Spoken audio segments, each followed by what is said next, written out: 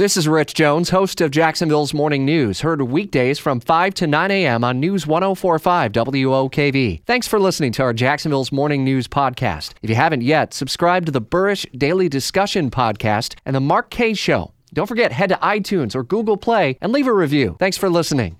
Underneath the tree canopy, we just saw Adam Scott. Bubba Watson came by as well. Big names in golf, big names in the community are part of this effort as well. And the tournament chairman, Damon Alinto, is here, our guest, now to visit. And you're coming off a huge year last year from a charitable component, an $8.7 million year. Is there any internal pressure, I got to hit a number, I got to make sure I beat that this next year, because it's a big deal for this community? It is, and Kevin English was our chairman last year, and he did a great job, but and we're very good friends, but I really want to beat Kevin English bad.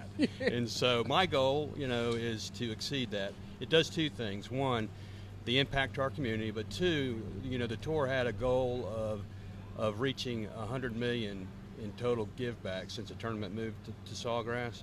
And 10 years ago, or about 10 years ago, they said they wanted to do that. Well, we actually are going to exceed it within 7 years of our goal. So the impact that we have back to our community, is great, and we really couldn't do it if we didn't have so many great volunteers out here. Yeah, there's 2,000 or so. I mean, are they kind of like the secret sauce that makes this whole thing happen? I don't know if they get the kind of credit that they deserve out there.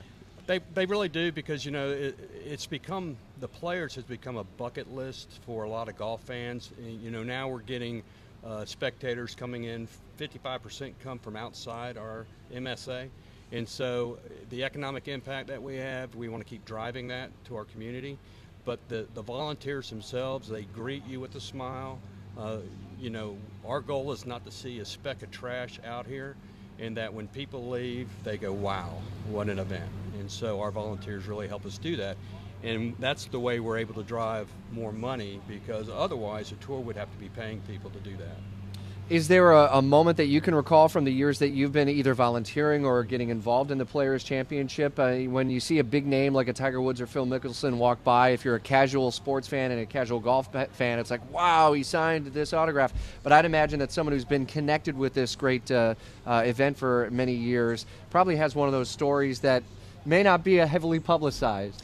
Well, there are some funny stories. I mean, we had a volunteer actually ask Ben Crenshaw, this is several years ago, who's a master champion. Yeah. He was on the 16th tee, and she didn't recognize who he was, and she said, "Sir, you need to get outside the ropes. You're not allowed to be inside the ropes." So there are things like that happen to go on, and we just kind of go, oops.